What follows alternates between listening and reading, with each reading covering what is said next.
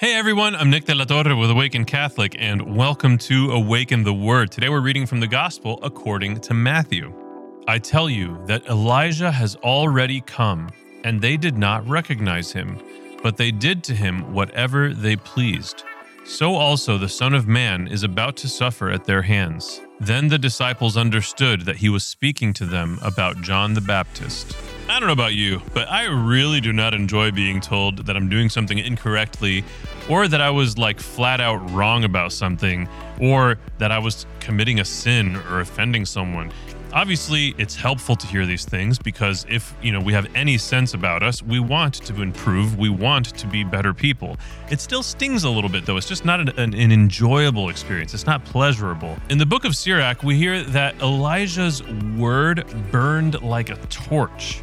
And that certainly rings true for John the Baptist as well. Think about all the instances in which John the Baptist would chastise people for their hypocrisy and their sinfulness. Even the faith leaders, the leaders in the Jewish faith, he would tell them what was up. He would tell them what they were doing wrong, the ways in which they were sinning. And the thing is that when faced with that type of information, like you are doing something incorrectly, you are committing a sin, we have a choice to make. We can either acknowledge the truth of the matter, even if it burns like a torch, or we can disregard it and go about our day and not make any changes. I, for one, would prefer to make changes. I would rather become the best Nick I can be for God, for my wife, for my kids, for my community, for my coworkers. Everyone around me deserves for me to try to be the best Nick I can be. Heck, I deserve that. I deserve that for myself. But it all comes down to this choice of humility.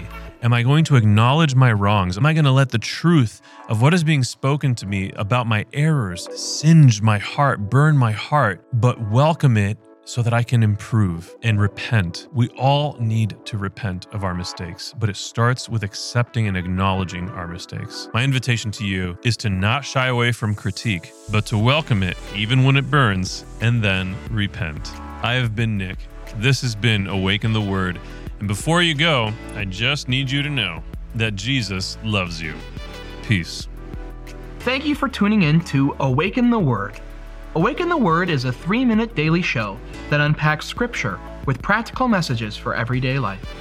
Awaken the Word is made in partnership by Spoke Street Media and Awaken Catholic. Spoke Street Media, amplifying the voice of the Creator by fostering content that invites. You can follow Spoke Street Media on Facebook, Twitter, and Instagram. Awaken Catholic, bringing people to truth through beauty. You can follow Awaken Catholic on Facebook, Twitter, and Instagram.